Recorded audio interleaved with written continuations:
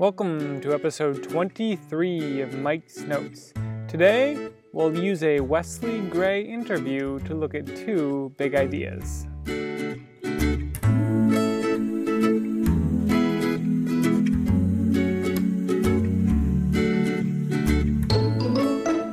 One note before we get started, I'm recording outside today because it's a beautiful day, and when you record podcasts, you get to record them outside. Gray was a guest on the Masters in Business podcast with Barry Ritholtz, and their entire conversation was really interesting to me. So interesting that beyond this podcast episode, I also wrote a blog post about a few things I learned from Dr. Gray. Gray is a University of Chicago graduate who is the CEO of Alpha Architect. And while the whole interview was good, there were two specific things that Gray talked about, which I wanted to address in podcast form. The first was stakeholders, how they can change your decision making, and how to be aware of the stakeholders in all the parts of your life, and culture. What is culture? Why do people think it's so important? And how do you really figure it out? 1. The idea of stakeholders has come up one other time in this podcast series, and that was in episode 20 about sunk costs. There we had quotes from Dr. Richard Thaler and Monish Pabrai, who talked about the effect that stakeholders can have in your decision making. And stakeholders can be in any area of your life. It can be in relationships, it can be in contracts, it can be in career defense. They really can be anywhere. I liked most what Richard Thaler said about this. So here's a clip from Thaler's conversation with Barry Ritholtz. Let's just say that one of the things that humans have trouble with is the economic concept of sunk costs. If that dessert doesn't taste very good, you shouldn't eat it just because you paid $20 for it. And economists have trouble following their own advice. And they had a lot invested in the rational economic model and weren't going to give it up without a fight. So economists who were invested in this rational economic model had stakeholders in their career. They had done so much work that they couldn't give it up without a fight. And those were the stakeholders in their jobs. The mistake we are making is we are fooling ourselves, as Richard Feynman put it. We are making choices not based on truths, but what other people have to say about something. That's something Gray saw in his investing business too. Here's what he told Barry Ritholtz. And I would say the biggest issue with quote-unquote arbitrage on things like value or momentum is career risk. Because to do those strategies, they're really long duration kind of expected winners, but in the short run, they can get destroyed relative to standard benchmarks. Gray is pointing out here that if you have stakeholders that see your performance as inferior to another performance, then those stakeholders can say that they want out or they want you to change your behavior. A little later in the interview, Ritholtz and Gray talk about some people that they know.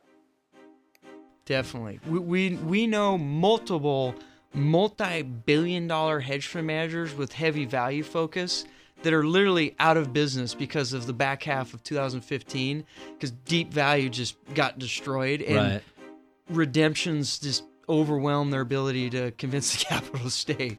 Gray got around this problem of stakeholders because he only recruits people who will be long-term stakeholders in his business.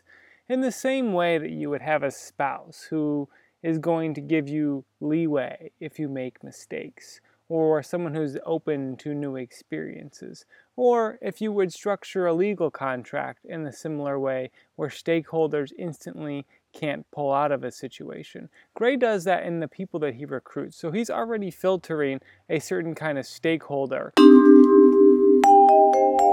2. The second big idea I got from Gray's interview was how much culture matters, and it's really a case of being there. Here's how Gray described his experience when he was embedded in Iraq with the United States Marine Corps.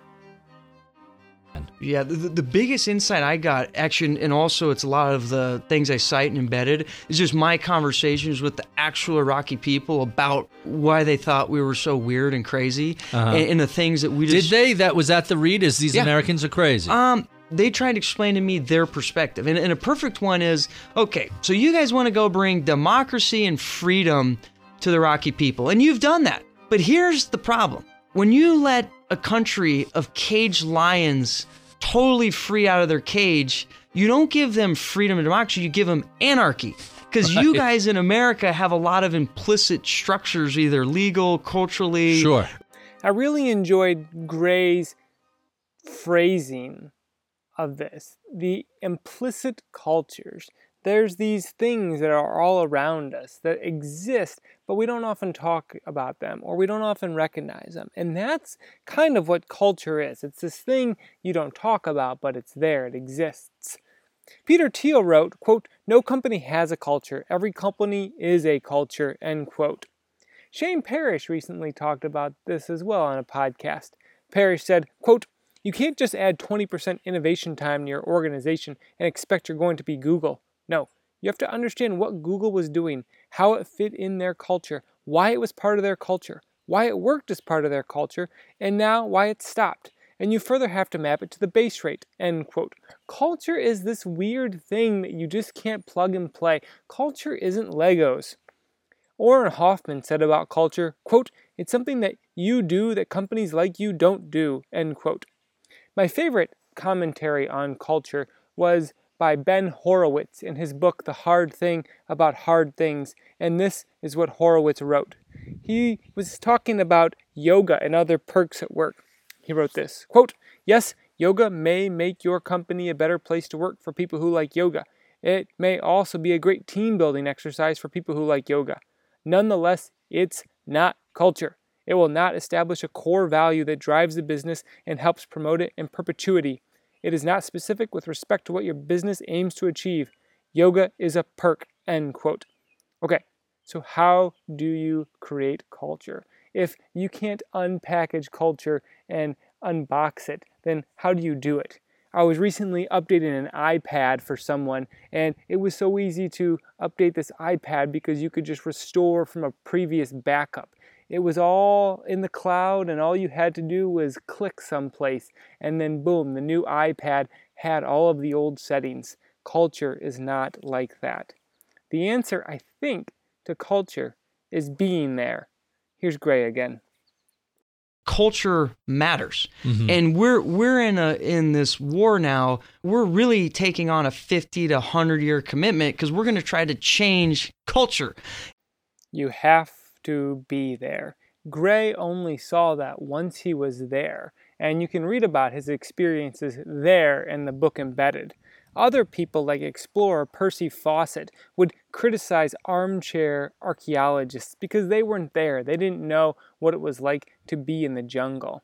Damon John's experience starting the FUBU fashion line was all about culture and being there. He understood what people wanted because he was talking to people. He was on the streets, on the porches, in the living rooms talking to people. He was there. Samuel Zemurray started the most successful banana empire and import business in America. His story is wonderfully told in the book, The Fish That Ate the Whale, and he's the one that installed this idea of being there in me. One of Zemurray's rallying cries was, there, we're here, in reference to his competitors not leaving Boston, and him being on the boats in New Orleans and being on the banana plantations in Central America. For Zemurray, being there satisfied and solved a lot of the problems that he had, and other companies who didn't do that kept facing those same problems. It might work for culture too. Stakeholders exist in every area of our life, from our relationships and our personal lives to our professional responsibilities to the contracts we sign to buy things. If you think about the stakeholders in your life and think about what their demands are and how much power they have, I think you'll end up making a few better decisions. One of those decisions should be to recognize that culture is a funny thing. It's an intangible thing, and you only get a sense of it when you are someplace. This is why people like Tyler Cowen and others advocate for travel so much. It's traveling that you get a sense of what a culture really is. It's not something you can read about in a book or watch in a documentary. It's the essence of a place. Thanks for listening to episode 23 of Mike's Notes.